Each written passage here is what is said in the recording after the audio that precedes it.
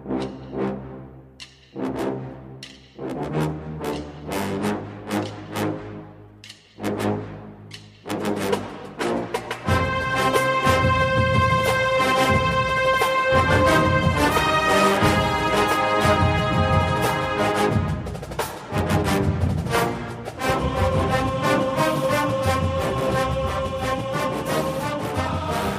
morning, Bucknutters. It is Tuesday, August 31st, 2021. I am Dan Rubin. This is the Bucknuts Morning 5 and change.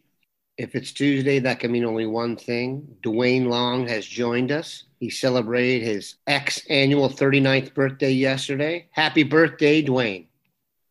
Thank you very much. Looking forward to celebrating it tomorrow. My wife had to work yesterday, but she's off tomorrow, and I'm not 8 years old. I can wait a couple of days to celebrate my birthday. Let's hope it's a 2-day celebration that carries into Thursday night when the Ohio State Buckeyes open the season at Big Ten foe Minnesota, the national stage all to themselves. Duane, it is a glorious beginning to the season. We are going to break down the game. The Fighting PJ Flex, the opening opponent, 8 p.m., Fox. I posted something on the message board yesterday about my biggest concern heading into this game. Now, that's a relative statement. I don't have a lot of concerns. But my biggest one, Duane, on offense, Minnesota will start 8 redshirt seniors. Another senior, a redshirt sophomore, and a sophomore. Their offensive line is basically all adults. I'm not saying they're more talented, but these are some big, strong dudes. What is your biggest concern heading into this game? You know, we don't discuss stuff before we go on the air. And I was thinking the way how I was going to start this was by saying veteran. This team is, you got a bunch of guys that have been around for a while. I don't know if they've had this big a moment. I seriously doubt it. But they have been out there. They're not going to be real nervous. Maybe a little bit looking across when they finally see, oh, hell, who's that over there on the other sideline? Is that Ohio State? They might have that moment, but these are veteran guys. They're going to get over it real quick. Like you said, they're going to throw a veteran team.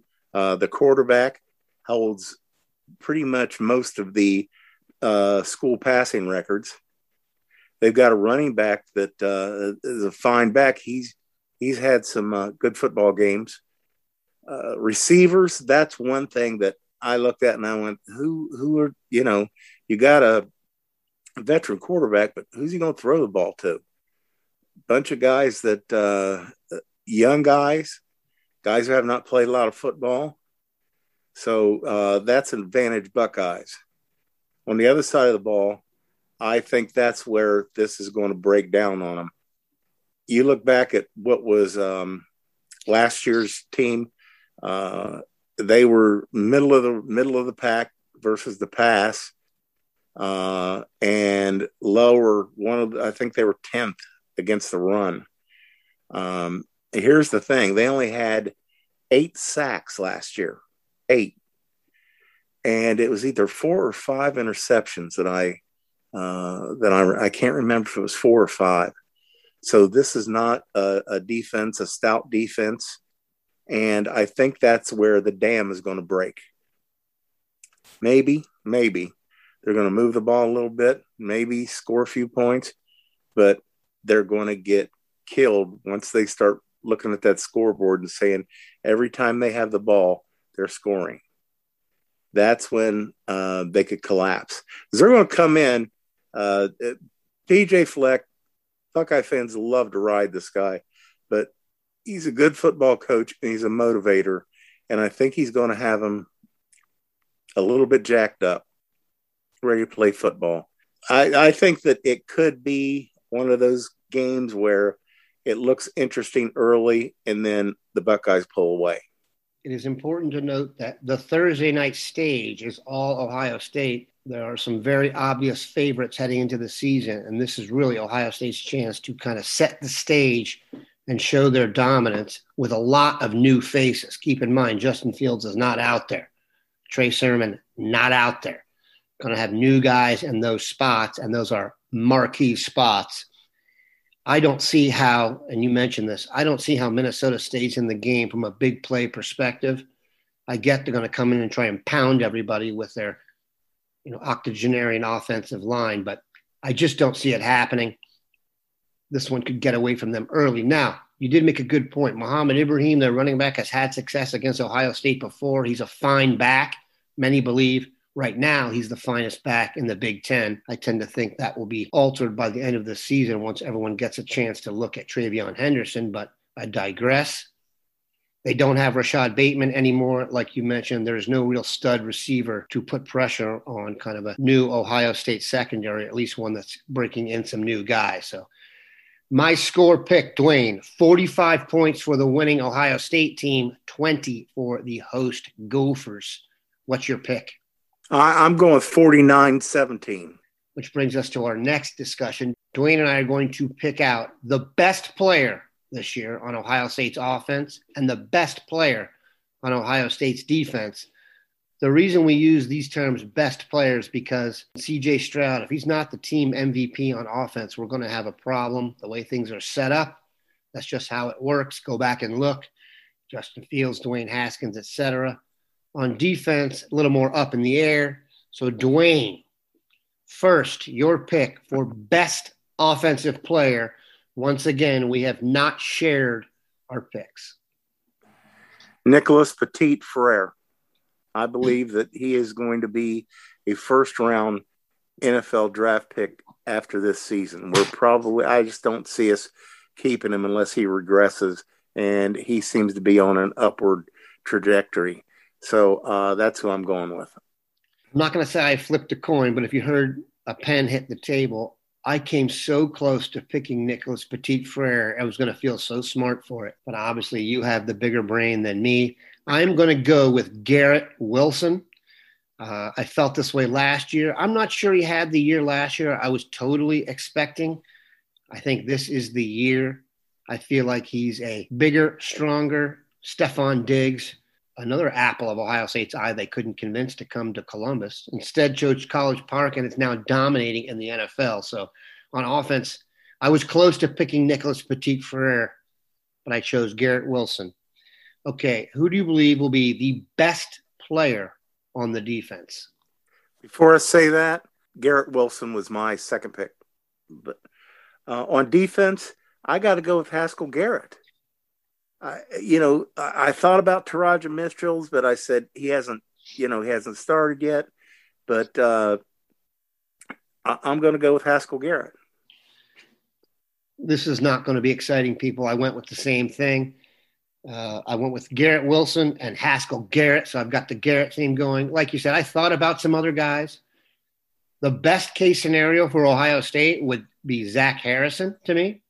I just don't see it possible him to be a better football player than Haskell Garrett. So that actually turned out to be a pretty easy pick. Hope we wet your whistle there. I want to come back with some more predictions for the year ahead. All right, we are back. Duane and I are going to go big picture here. We are going to give our picks for the Big Ten championship game and the Big Ten champ, our pick for the Final Four playoff teams, and the championship game and the eventual winner. So, Duane, who do you believe will be in the Big Ten championship game? Ohio State and Wisconsin until somebody beats one of them. Wisconsin has been the class of the West, and Ohio State's one of the two or three best teams in the country. Somebody's got to beat them. Until that happens, we're going to see a lot of repeats. This is the way it's going to be. Got the dominant teams. You always think about Pat Fitzgerald pulling some magic out of his hat, but that's about it. I think Ohio State, Wisconsin for indefinite years that's the way it's going to be. I'm not going to waste anybody's time. I've got the same. And the winner is? Ohio State. Ohio State is just it's where this program is right now. You expect them to win everything. Every time Ohio State steps on the field, if they lose, it's an upset. Until the playoff, it's an upset. Nobody's supposed to beat Ohio State. Yeah, Ohio State's dominance on the field and just as a presence in the Big Ten has been highlighted by all this expansion talk when you've got other programs in the Big Ten basically saying, whatever Ohio State does is going to determine the future of the Big Ten, and they're right. All right, Duane, your final 4 playoff teams. Okay, obviously I'm going with Ohio State, Clemson, Oklahoma. Those they're just going to dominate their conferences. They're right now ranked at the top of the rankings. They're going to go undefeated, and they're going to go to the playoff. The 4th team is I'm going to surprise here, and then I'm going to tell you why I think that Georgia just has too many damn 5-star kids. They got 19 5-star kids. Eventually, Kirby Smart is going to get smart and find a way to put it together so all these elite players can make it happen. And then you've got Alabama with an unsure quarterback situation. So I'm just saying that this should be the year. It's not going to surprise anybody, not me, that Alabama beats Georgia, but Georgia should be the 4th team. Finally break through and beat Alabama, knock them out of the playoff, and go on and try to win a national championship. If this show has taught you anything, it's that there is just such a clear upper class in football right now, in college football for that matter. Usually when we do this, I can come up with a 4th team and an interesting Pac-12 route to the championship game or some interesting vibe on another team. But I think there's really only 5 candidates, and I'm actually going to go with Alabama. So I'll go Ohio State, Clemson, Oklahoma, Alabama. And the real reason is, and anyone who follows recruiting knows this, they have much better players than everybody else. This is not like the NFL where free agency and there's roster turnover every year. You know who's on Ohio State's team now. You know who's going to be on their team for the next few years based on recruiting, and nothing's going to change for any of these teams. In fact, it's probably going to get a little bit worse. The transfer portal has jimmied it, so these teams are just going to be able to go out and pick up a quarterback if they need to. Obviously, we know Ohio State's not going to be in that spot, but I don't see any reason right now why any of these 4 teams will be knocked off the perch. I understand the argument for Georgia. I just think they're counterfeit until proven otherwise. All right, Duane, who will be in the championship game and who will win it? Before I say that, I want to add something to what you just said about these teams going to stay the elite teams because of recruiting. Well, the NCAA is talking about expanding the number of players you can bring in a year. And what's that going to do? It's just going to increase the power of the power teams. So that's just some craziness that doesn't make any sense at all to me. What's the point in putting a limit on the number of scholarships you can bring in? Well, to put the more divided talent, and now they're going to give the big schools, the elite schools, an opportunity to bring in even more players. So that's a little bit crazy. But anyway, I'm gonna. It's kind of hard to say from here because we don't know the seeding, how it's going to be. If I'm saying that I think Ohio State could come out of this with the number 1 seed, especially if Georgia beats Alabama. I don't think it's going to be Oklahoma or Clemson, not this year. So I'm saying Ohio State versus Georgia with Ohio State winning. I will go Ohio State over Alabama. Once again, people, you're tuned into Buck Nuts, not Buck Rational Observer, so don't get on us. That said, I do think it sets up beautifully for Ohio State. The only concern one might have overall is it's asking a lot of a freshman quarterback, but let's be honest.